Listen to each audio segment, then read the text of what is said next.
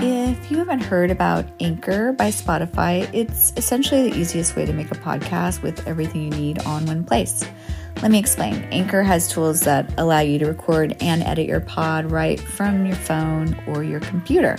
When hosting on Anchor, you can distribute your pod on listening platforms like Spotify, Apple, and more. It's everything you need to make a podcast all in one place. And best of all, Anchor is totally free. Download the Anchor app or go to anchor.fm to get started. Hi, everyone. Welcome to Let's Process This with Melinda Hill. That's me. Hi. Oh, my God. This is the podcast filmed live, air quotes, on Instagram Live. It is a podcast that explores overcoming or processing trauma and how that informs the creative process. My intention with this show is to provide light, relief, healing through humor and inspirational stories of my inspiring guests, which empower audiences to know that we are not defined by what happened to us, but rather by what we do with what happens to us, and to inspire creatives to keep creating and to become better artists. I know as a creative person myself, if I'm not creating, I tend to be destroying myself or other things. So my intention here is just to help people to transcend their story and rewrite their narrative to something that serves and honors themselves better, and gets back to why we're all sort of really here, meaning on the planet collectively, which I believe is to help each other, because when one creative heals themselves, they can also heal countless others through and with their work.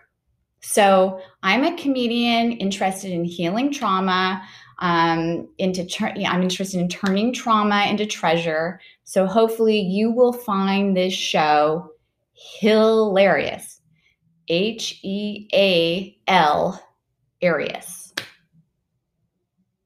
You're welcome for that. Hilarious. If you believe in this cause and you would like to support it, I appreciate you so much.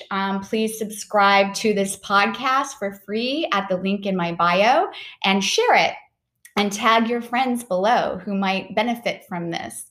If you want to contribute financially, that is awesome. And I so appreciate it. As you know, I'm a comedian and I'm not able to earn from touring right now and other such usual ways. So if you feel so inspired, you can certainly send a Venmo, which is pinned in this on this video and in my bio, or become a patron on my Patreon. Is it Patreon or Patreon? I never know how to say that. Someone can DM me later. But help support this cause if you believe in it. And I appreciate you so much doing that. Thank you so much. I'm having super awesome creative genius guests, dare I say, on here every week. Now, let's welcome my fabulous guest, Tom Stern. Okay. Yay! Filmmaker, writer, director, husband, and dad. And he also made the flyer for this week's show, Let's Process This with Melinda Hill, which looks like a really fabulous Japanese amusement park. What doesn't he do, really? Hi, Tom. Welcome. Hi, how are you? Great. How are you? I'm terrific. I'm now much better because I was frustrated because I couldn't join you. You know, I know. It's technology, and I'm just happy that you made it because it's not always easy. But I wanted to ask you, Tom, so you've worked on Crank Yankers, like all these cool things, Crank Yankers, the Andy Milonakis Show, Kevin Hart's Guide to Black History, Freaked. And now I happen to know that you're in New York right now calling from a mystery vehicle. Tell us what you're working on now, Tom Stern. I have just been interviewing Gibby Haynes from the Butthole Surfers. He just got out of this car. This is where he was sitting. Oh my gosh. And he just left I'm in Brooklyn, in Red Hook, where he lives. Mm-hmm. And so I'm interviewing him because we're making a Butthole Surfers documentary, the definitive Butthole Surfers documentary. That's so I've cool. been friends with those guys since I was 19, and was a giant fan of theirs, and then started working with them. I made movies with them, and been friends with them for 35 years. So we realized, my friend Alex Halpern, who's my oldest friend in the world, who I grew up with in Westchester, he called me the other week and was like, "Hey Tom, what about doing a Butthole Surfers documentary?" And I was like, "Yeah, that's obviously what I should do." So yeah, so now we're doing it. And it's going great. Gibby is an amazing creative genius who is a legend and just a super brilliant guy who has been through so much, but a survivor. Talk about surviving trauma, and he's now a young adult author. He published his first young adult novel, and he's working on his second one. He has a lovely wife who's a responsible lawyer, and a lovely kid who's 10 years old and a little league baseball star. Because Gibby was actually a great athlete. He was captain of the basketball team at Trinity University. That's where the Butthole Surfers started, when he met Paul Leary. But he was like a all-American kid, who then became a fucking weird underground rock star. Okay, well, let's talk about that. How did he? What was that journey from athlete to rock star? What happened for him? Is it? And let me back up. Is this what the documentary is about? Yeah, it's about the whole story, not just Gibby. Gibby was there's two creative geniuses that met and started the Butthole Surfers. One was Gibby, one was Paul Leary, who is another Texan, and they met at Trinity, right? And they were just both students there. Gibby was an accounting major, and Paul was a business major. And they met and realized they were both really, really deeply weird and had the same crazy sense of humor. So they started a zine called Skin Disease of the Month or something. And it was just they found horrible skin diseases and made up fake explanations for them.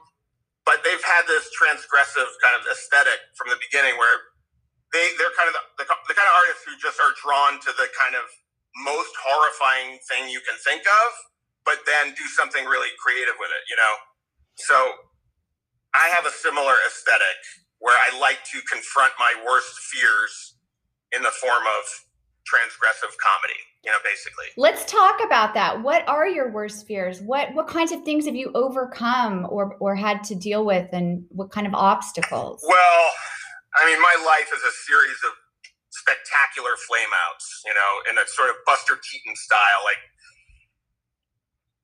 I've had bad drug problems. We cannot cover all my trauma in a half an hour, but I could give you the very short version, which is I grew up with a very stable, privileged childhood. I was upper middle class white kid in Westchester County, New York. My parents were liberals, great, wonderful people, but they were doctors, and I didn't have to worry about money. And so I grew up in the 70s, which was a weird decade that we didn't understand how weird it was. But in the 70s, we were taking insane risks, and we were being extreme, and the idea of PC didn't exist, and we were just maniacs, and we thought that was a good way to live, So in the 70s, drug use was not even considered dangerous, was it? It was celebrated. If you watch Saturday Night Live, they're all making jokes about how much cocaine they're doing, and there's the sentiment of hey guys, this might not be good, that never comes up. That's almost now, it's so on trend to be healthy that if suddenly one day it was not on trend, it was oh my God, that actually ended up being severely detrimental and addictive. Right. Yeah. So Gibby's had drug problems that are well documented. What were his drug problems? Well. What were your guys' drug problems? So I grew up here's the funny short version. When I was in kindergarten, I was a Mad magazine fanatic, and they had in the 70s in Mad, they had a lot of anti-drug propaganda because, it was a responsible publication. for children, right? So they had a lot of like beautifully done anti-drug propaganda. So I just believed MAD was I believe that was a good way to look at the world. So I just adopted that attitude. And I remember on the kindergarten school bus, the children mindlessly chanting this rhyme that was popular at the time. And this was a rhyme. It was marijuana, marijuana, LSD, LSD. Doctors make it, teachers take it. Why can't we? Why can't we? Right? So did you do a lot of LSD? What? I did, but not then. I'm talking about when I was like 7. Okay. And so this was the culture. I was like, no, I'm giving you this is a setup, right? So I was the kid who was like, I'll tell you why you don't do LSD, because it's bad for you, it's dangerous, and you might die. So I was like, and then when I was 10, I visited my older sister at college and saw her smoking a joint with some hippie actor. She was like a drama student at Kirkland College. And I was horrified. And I was like, what is my sister's a fucking drug addict. And I was mad at her. But then cut to 2 years later, and like I find joints in my brother's drawer, who I idolize. And then cut to a year after that, I'm a full-on stoner, you know? So I loved being a stoner and had a great time in my teenage years because I wasn't really escaping from any dire situation. I was escaping from upper middle class suburban boredom. So for me, drugs were an adventure, and my kind of circle of friends, we were the freaks, right? Like in my high school, it was very, very strictly divided into cliques. There was jocks, preps, greasers, who were the like thugs who beat you up, and the freaks. And like most people were normies, I guess, unaffiliated. But then the freaks, that was my clique, and we were just like 6 or 7 people, you know. What did you guys have, like the mohawk and the? No, we had stringy long hair and Grateful Dead T-shirts. Okay. You know, I'm 55. Well, I was just trying to get the fashion right. Yeah, no, it was like just hippies. Got it. And then, but we were smart. You know, we were like the smart stoners. And so we weren't really, we were a marginal group, but it was very strictly defined. So my identity became like teenage druggie. Okay, so right? Did that escalate to some sort of traumatic thing, or were you functional, able to get through college? Did it cause no problems? No problems until later in life. Okay. So because I didn't have an addictive personality. I never developed a real problem. Okay, so you were recreational, druggy, till later in life. I was mostly into, you know, smoking pot and taking acid and mushrooms. So anyway, and I didn't even like cocaine. I thought it was kind of boring. When did it become a problem? Like at what point? 15 years later. Okay, and how did that come about? Because I went to Hollywood, I went to film school. You know, I didn't really ever work hard in my life until I got to college. Like, I was able to skate through school without ever doing homework just because I was smart enough to bullshit my way through the class, and teachers liked me because I said smart things in class, but I never did any work at all. So, you know, I got like A's and B's based on being a bullshit artist. But then I went to college and I was like, oh my God, my parents are paying a lot of money for this. I better fucking do something. So I tried really hard. I worked my ass off and learned how to make films. You know? Where'd you go to college? NYU. Okay, so you made a bunch of films at NYU. Do you feel like it was a great education for you? It was a great education in terms of meeting people who I would work with and be friends with the rest of my life, like That's Alex great. Winter, who I met freshman year, day one of registration in the registrar's office. Like, Alex was the first person I met because I recognized him from the Peter Pan commercials because he was a child actor. So he was in the Peter Pan commercials and played Little John. And I was like, that's the kid from the Peter Pan commercial. So I was like, you know, we started talking, we hit it off, and then we started making movies together, and we were partners for like 10 years. Co-writing. Oh, really? So you guys wrote, so after you made your college films, would you make like 3 features or something, required films, and then you got out, did you guys go on to create like a few other films or shows, or what was your Yeah, well, what happened was trajectory? we were making movies at NYU together, and then his acting career took off. He got Bill and Ted's and Lost Boys. So he left, like we were all living together in Greenwich Village on Thompson Street in an apartment, and then he left to do Lost Boys and then Bill and Ted's. So he never even graduated at NYU, but I stayed there and graduated and then joined him in Hollywood, essentially. And so then we were very lucky because he was then Bill from Bill and Ted's, and that got us into a lot of doors, you know? Okay, so let me ask about graduating NYU, because I know that many of you graduated who went on to be very successful, but also many dropped out, like such as famously Paul Thomas Anderson dropped out after like 3 days or whatever. So do you think it's different case by case? Like some people, it was their time to go, and some people needed that full for 4 years as an artist? I think that I'll just be honest and say that the teachers at NYU when I was there were not particularly good, and I don't think I learned much from them. Wow. But I was in Greenwich Village. I was 18, and I had access to film equipment and a bunch of talented young potential filmmakers like Alex Winter and all the other famous people that graduated from them. He had just been there. So it was awesome. I was in New York City making movies and meeting amazing people. Yeah. But I do think that my parents vastly overpaid. Okay. You know, like $40,000 a year to be taught by people who really couldn't make it in the film business, you know? Wow. Mm-hmm. Yeah. You know, those you know, the old Woody Allen line of those who can't do teach. Those who can't teach at NYU. But you know, so I have not heard that. But wow. His version is teach Jim. Those who cannot teach Jim. That's funny. I changed it. So listen, when you guys started making your projects together, it was easier because he was on Bill and Ted's as an actor. So that opened the kind of doors where you guys could waltz in and be like, hey, we're NYU grads. We have this idea for a series. Like, what happened there? Walk us through that.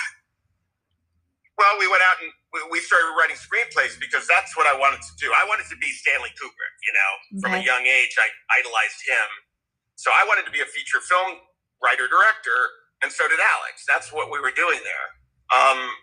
So we came out to Hollywood and started writing screenplays. And we wrote a bunch of screenplays, and they weren't very good because it's hard to write a screenplay. So, you know, it takes a long time to learn that craft. But what ultimately made you good? What ultimately made you good at writing screenplays? Just doing it for a long time, you know, and persisting. Like, you can't give up. If you write a screenplay and it's shitty, that doesn't mean you might not one day write a great screenplay. And yet you have to remember that because it's the best screenwriters in the world have written totally shitty movies, right? So that the odds of writing a great screenplay right off the bat are very small for anybody. You know, the odds of writing a serviceable, formulaic Hollywood product screenplay are decent if you know how to do it. Okay, if you don't know how to do it, they're not good. So how do you can't like beat yourself up about it for failing.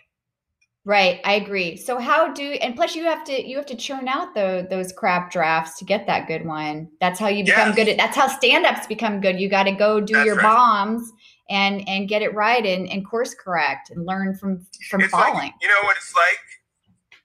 I'm sorry to cut you off. That's okay. The ideas are flying and we're going to be jumping in. So there's a term in modern therapy called exposure therapy, right? And that means that if you are traumatized by something and you can't deal with something, you have to keep doing it. You have to do it over and over because the first time you do it, you will be freaked out and upset. The second time you do it, you'll be just a little bit less upset. And the 500th time you do it, you'll actually be not upset at all. You'll be able to, because it's like what they do with horses in New York City. Like a police horse in Central Park is trained by having a gun fired next to its head. Wow. Over and over until they don't care.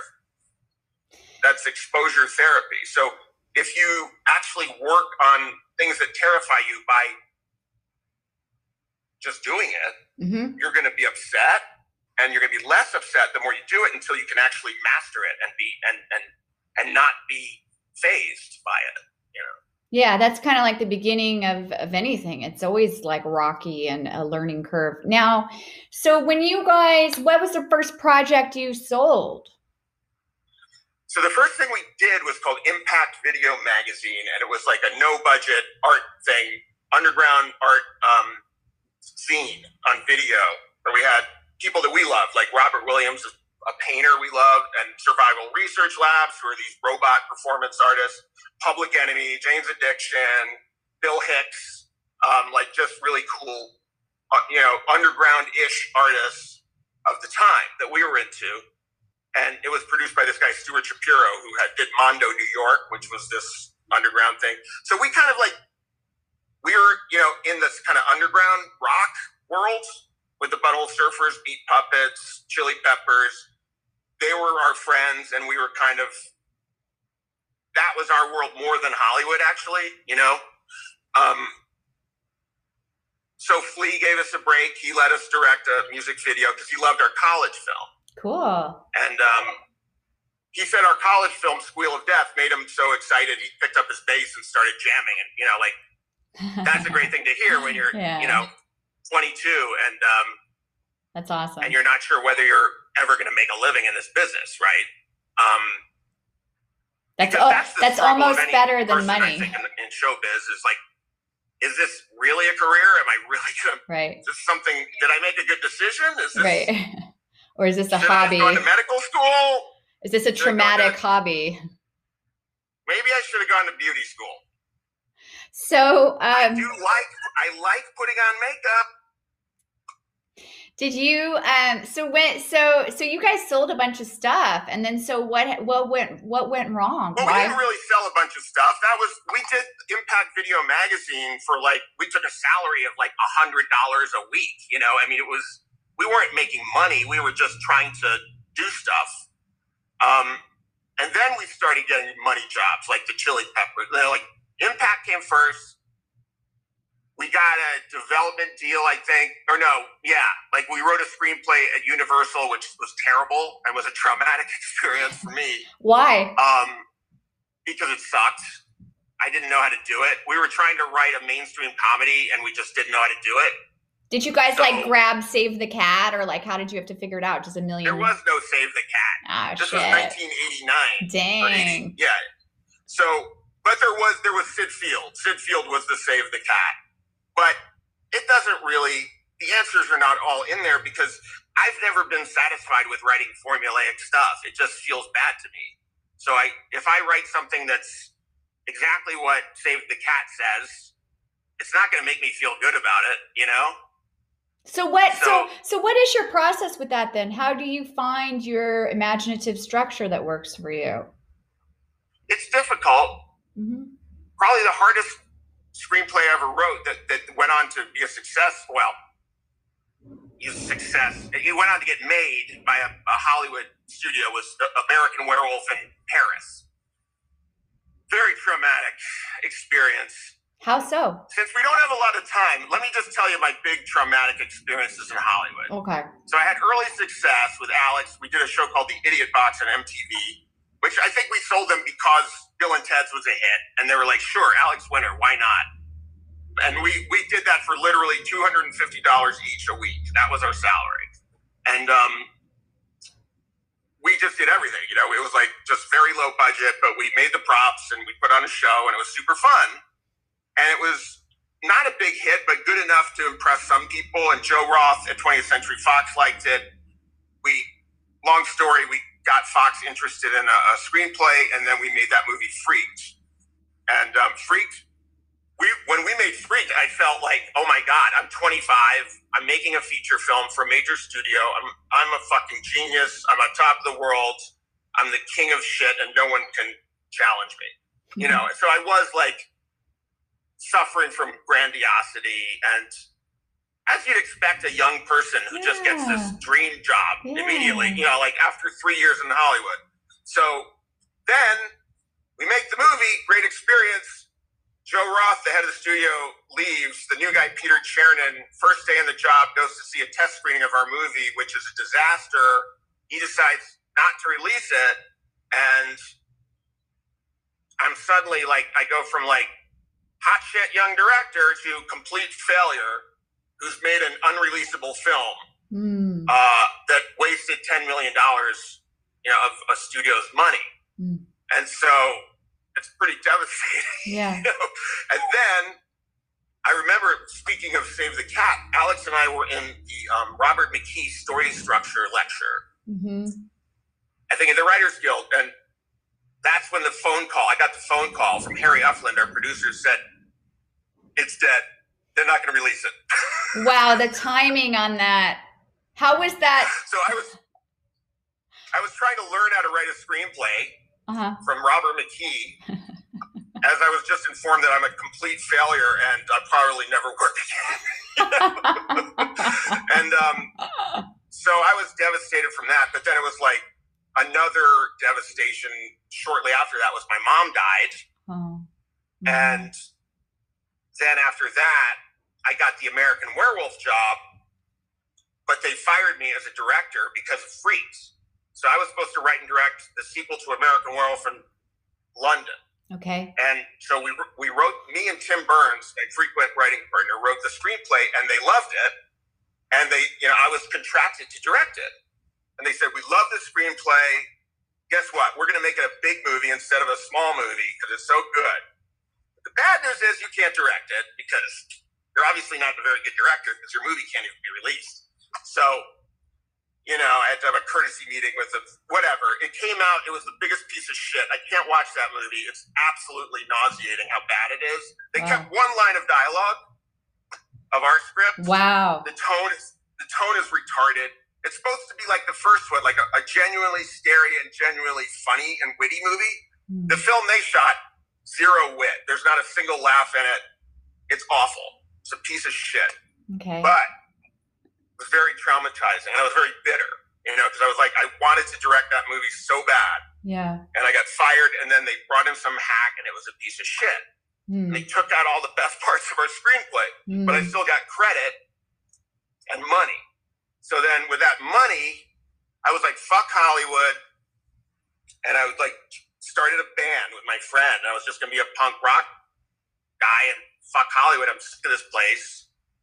And that was enabled by a fat bank account from that check. Okay. So I developed a bad speed problem. Really? Because I was always mildly depressive, and speed helped me self-medicate. Okay. So I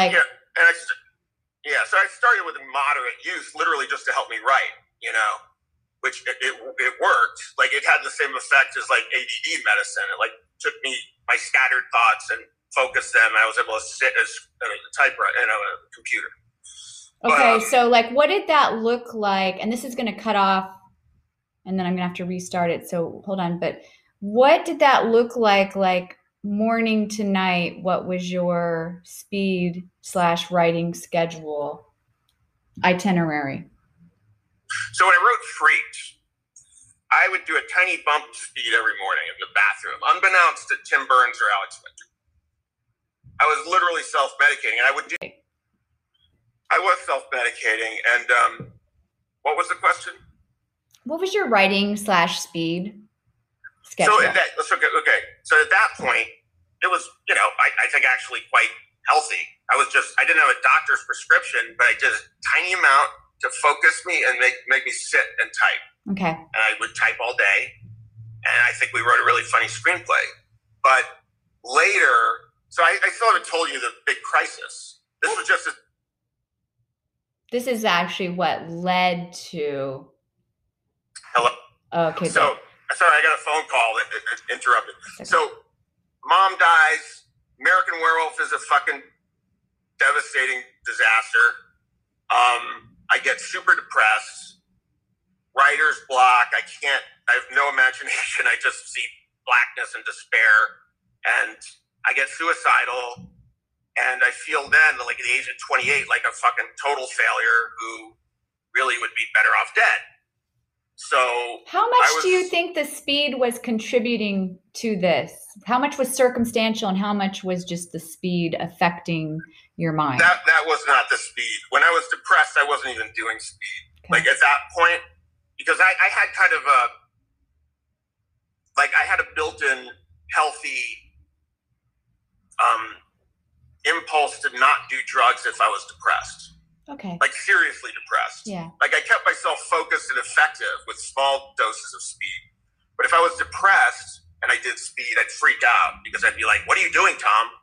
You're ruining your life. You're a drug addict. What are you doing?" You know? Yeah. So when I was super depressed, I wasn't doing any drugs. Okay. I was just depressed. So so this sort of culmination of traumatic events, your mother's passing, the movie stuff, how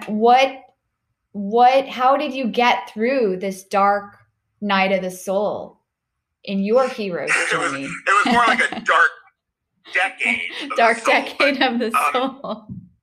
I would say that I just kept stumbling along, and for whatever reason, I was able to function enough to stay kind of employed at the margins of Hollywood. And,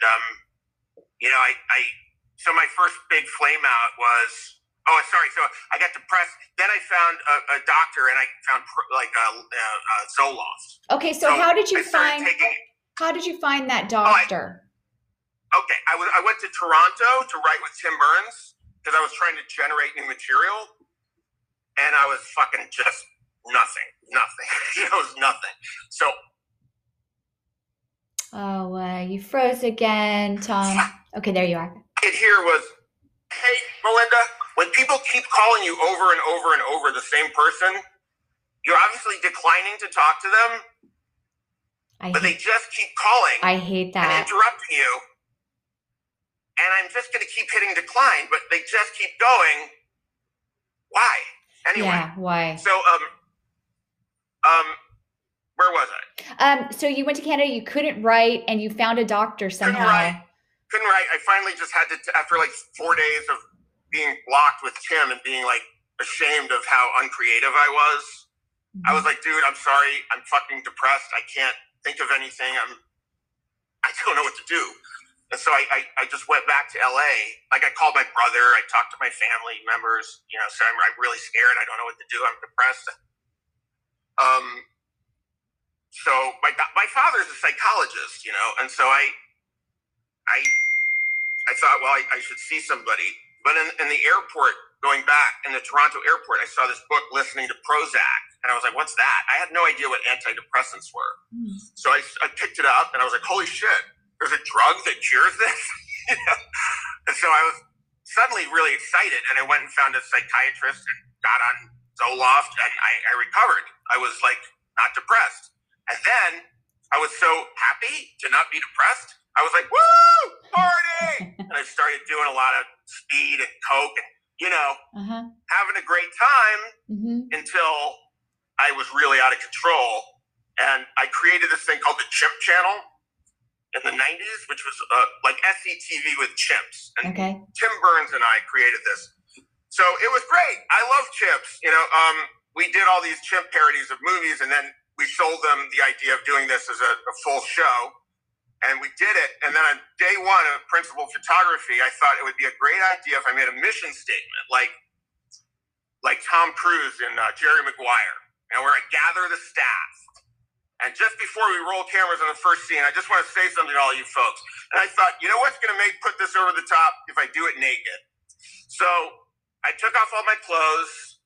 I told the cameraman to shoot this mission statement, and I proceeded to froth at the mouth and rave like a madman for 10 minutes and terrify everyone on set. And then I walked away thinking, man, that was great. I'm just the wittiest guy. Wow. So that was sitting at the Algonquin table. But what they did was they hired the Nation of Islam to guard the stage because it was a black-owned stage called Shades Flight near the Burbank Airport. And for some reason, their security contract was the Nation of Islam. So the next day, there were giant African-American men with bow ties surrounding the stage for one reason, to keep me out. because I was fired. Wow. So that was not fun, and I got depressed. And like the next thing I did was went to Woodstock '99 with a young Patton Oswalt, where we were Man in the Street reporters, and that turned into a rape fest. So I was depressed, but I put on a happy face and tried to be funny in the field, talking to people. Mm-hmm. And then it turned into a rape fest. It was a fucking nightmare. It was like Vietnam. Oh my gosh. That's beside the point. But then basically I got a job on the Man Show doing chimp bits because Daniel Kellison. I know Daniel. Loved my chimp bits. And yeah, so he wanted me to do, and I knew Jimmy because I'd been in this Perry Project thing playing a Romanian gangster named Yurgi. That's how I met Jimmy Kimmel when he was still like a DJ, you know. And Don Barris and Tony Barbieri, these were my friends. So basically I got a job in the Man Show. I did monkey bits for them, and I just kind of recovered. And again, when I was depressed, I didn't do drugs. I didn't have a drug problem for several years, but then I got revved up again. I was like the Mike Tyson kind of addict where I didn't do it when I was depressed. I did it when I was happy. Mm-hmm. Because when I was happy, I felt like, woohoo, you know, mm-hmm. let's party. Let's just go crazy. Whereas when I was depressed, I was like, Tom, you're irresponsible. You're a fucking failure. You need to lay in bed and not do anything because you can't trust yourself to do the right thing. So, you know, I guess I kept working, you know, and then so Zoloft, I was writing and I was writing for the Wild Thornberrys when I freaked out again and went to jail. What? Why? For speed possession. Okay. But really because I lost my mind. I was up for 2 weeks and I had a psychotic break. And the cops came and brought me to jail, and I was like in the ding ward, which is the crazy. What is that? What does a psychotic break on speed look like? What did that look like? It looks like 8 hours of schizophrenia. Okay, so someone called the cops on you because you were like. I was on my porch raving at my girlfriend. Okay. Who was hiding on the roof, and you know, it was a mess. But so. I told the people at Nickelodeon that I would hand in the script. I needed a few more days. And I got out of jail, finished that, but then you cleaned up my act for a while, but then the next had another disaster. Wait, this kind of reminds me of the Jerry Stahl movie. Yeah. The TV writer. But it wasn't that depressing. Like if I made my version, it would be a lot funnier and have more joy in it. Like he was a very dark he was a comedy writer, I guess, but he was very dark. Like I was never that dark. I was more of a happy to be a clown. You were less Permanent Midnight and more Permanent Morning. Yes. I was more like Permanent Goofball, just like happy to be outrageous at a party for a laugh. You were Permanent Party. Yeah. Permanent Party favorite. Yeah. I always had a instinct to do outrageous, transgressive jokes because I was super shy, like as a child, and always obsessed with girls and in love with girls who I was afraid to talk to. But to get their attention, sometimes I do something outrageous. So, like funny story, in second grade, we had to give Valentine's Day cards to everybody, and I had a wicked crush on this girl, Laurel Tin. Like I was obsessed with her, but I never would talk to her. But now I had an excuse to talk to her because you had to give a card to everybody. So I worked on a poem for her, and what I finally came up with, and I was in second grade, okay, like 6, 7 years old, was she was Laurel, I was Tom. So I was like, if you were a laurel tree and I a tomcat too, I would climb upon your branch and I'm looking for the rhyme, like, take a pee on you. That is so funny. So I go to class and like I watch her open the envelope and she's like this. Oh, Tom Stern. Oh, that kid. Okay.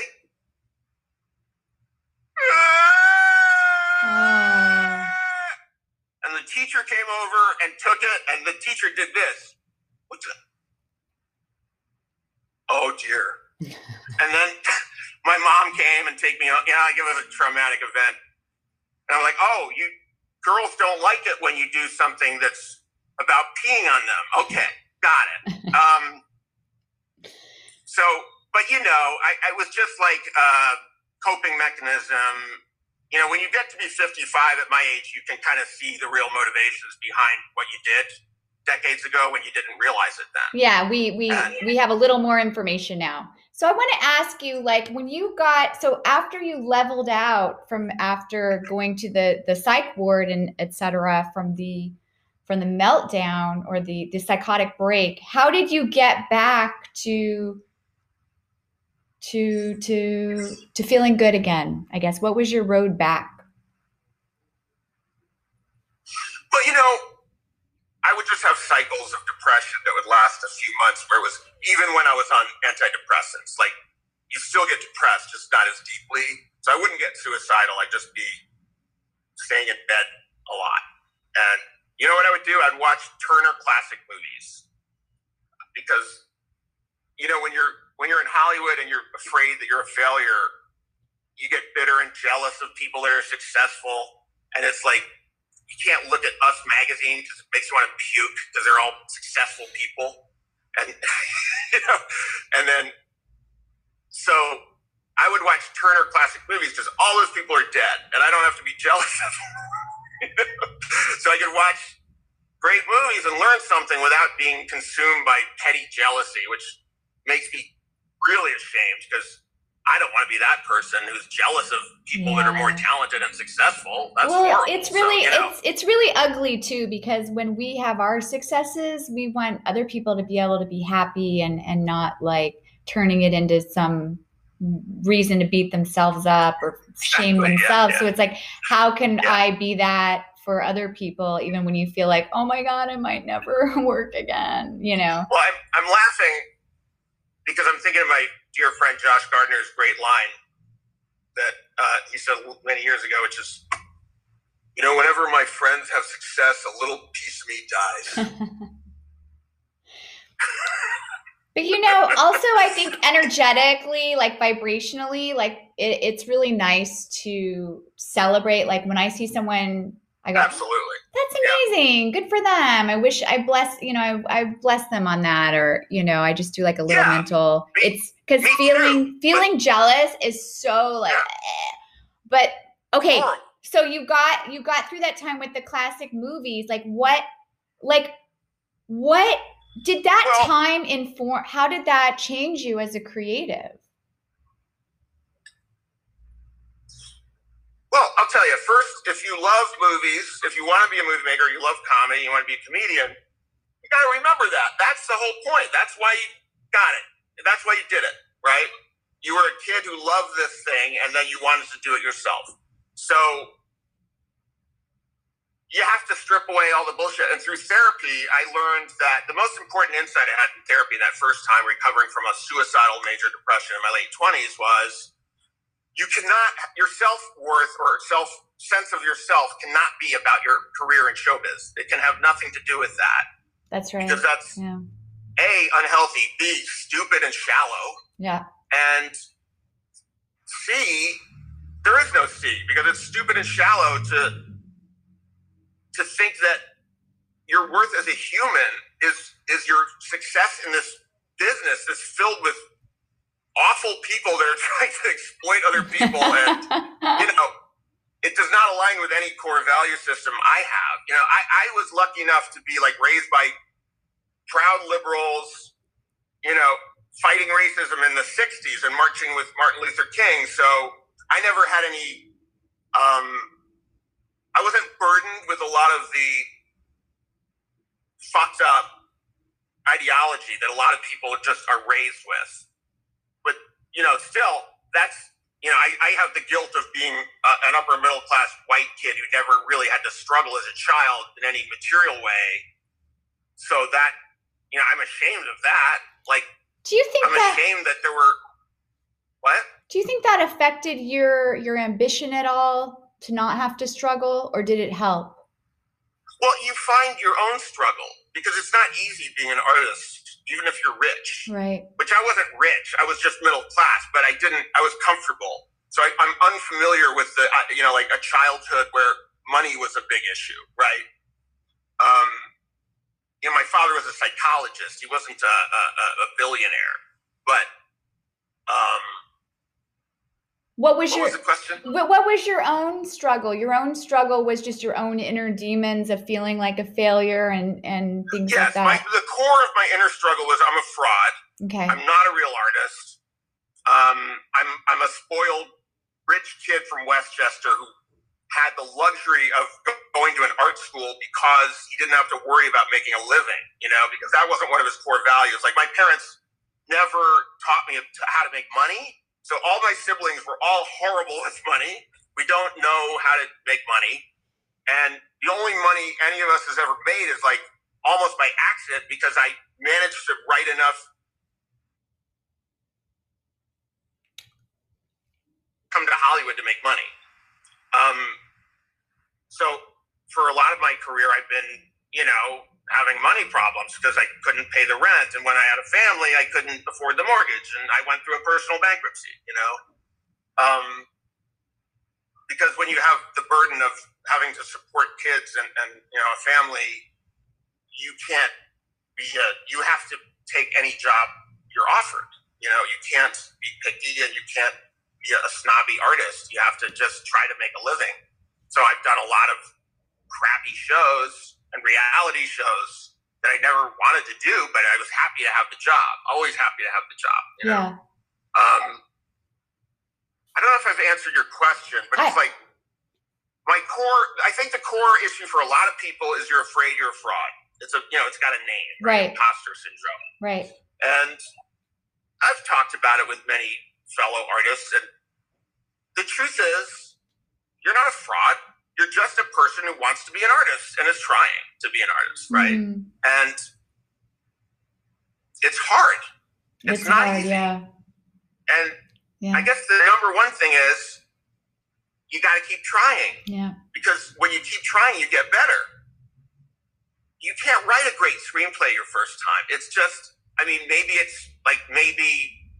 John Hughes did it, but that doesn't really matter. Excuse me.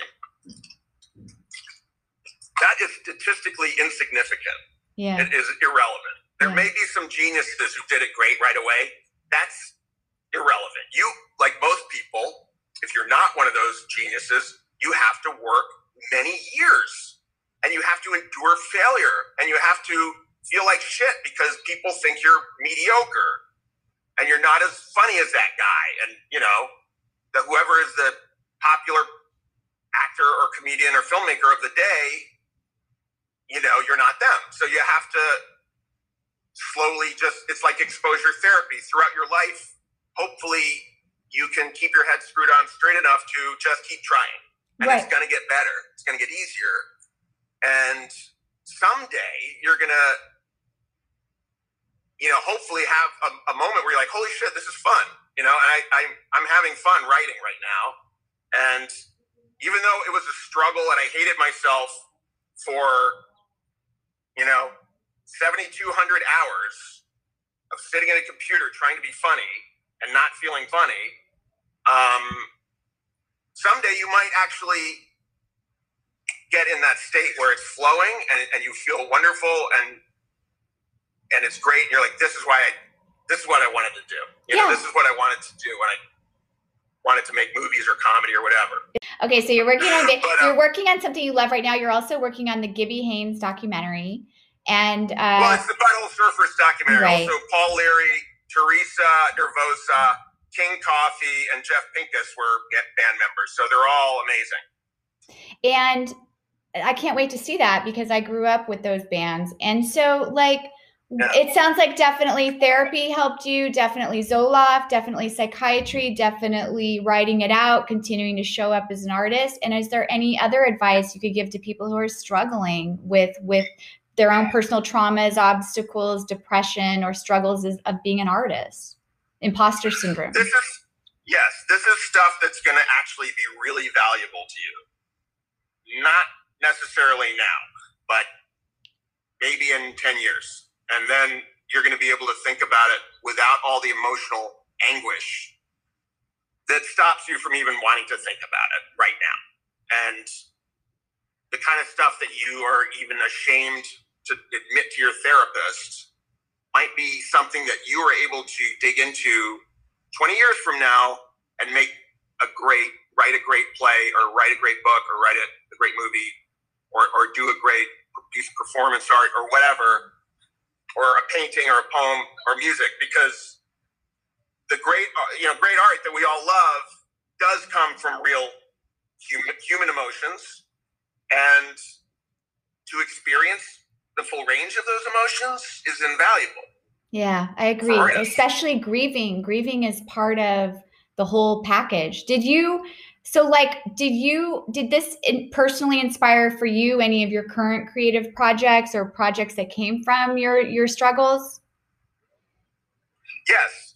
I mean, for my whole life, I've wanted to do personal films like the great filmmakers I admired, but I never really did, because I really never had the confidence or the courage to really put myself in front of the microscope. And I think the main struggle I had there was, I don't think people will like me, if I tell the truth, because I don't think the truth is that likable. Like the things, my dark thoughts and my shame and insecurities and failures and moral failures, it's not comfortable to talk about that stuff. But one of my artistic heroes is R. Crumb, the cartoonist, who generated this amazing art out of this relentless self-examination honesty, where he drew himself as a creep, as a loathsome creep, and all the different versions of himself, from like grandiose genius to loathsome creep and everything in between.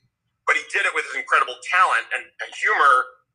But it blew me away, because I'm like, how can this person be this honest about what the sick thoughts in their head? And it's amazing, but I haven't had the courage to do that. But I think now I'm 55 and I actually do have the courage to do that. So I am working on some personal sort of coming of age. The Dazed and Confused, my version is not Richard Linklater's version. So when I saw that movie, I think at the Toronto Film Festival like 20 years ago or whatever, I was jealous as hell. I was like, fuck you, Richard Linklater. Fuck you for doing your stoner movie before me. Oh, Tom, this is going to shut down. Yep. Instagram Live says it's about to shut down in 1 minute. So sorry to disrupt this interview. Parting words is, don't give up. Thank you, Tom. You got to keep at it. If you're serious about being an artist, you got to keep at it. Keep at it, kids. And Tom, things will come. Thank you so much. What do you have coming up that people can enjoy or you'd like to tell us about? Golden Revenge is a TV show I did with Josh Gardner, and it's basically Death Wish meets Homeward Bound. It's a revenge, like a 70s pulp revenge film, but instead of Charles Bronson, it's a golden retriever. Played by David Cross. Natasha Leggero plays the alcoholic cat, and Ice-T plays the bulldog. Where can people see that? Where can you see it? Uh-huh. That is the best kept secret in Hollywood, because the network went out of business. Verizon Go90 went out of business and is currently looking for a distributor. So, hey, if you're a distributor, call Warner Brothers Television. Talk to David Decker at Warner Brothers Television. Hey, everyone, if you hear that, if you're a distributor, distribute this great, what is it? An animated film? What's it called? No, it's like Homeward Bound. It's live action. It's the human actors are amazing. Mo Mandel and Jessica Makinson, hilarious. Oh, and a bunch of others that will be hurt that I'm not remembering to mention them, but we don't have time. Golden Revenge! Golden Revenge, everyone. And thank you so much for coming to watch Let's Process This with Melinda Hill and Tom Stern. You can listen to this full episode anywhere you get your podcast and contribute at the link in the bio. Thanks so much. Bye.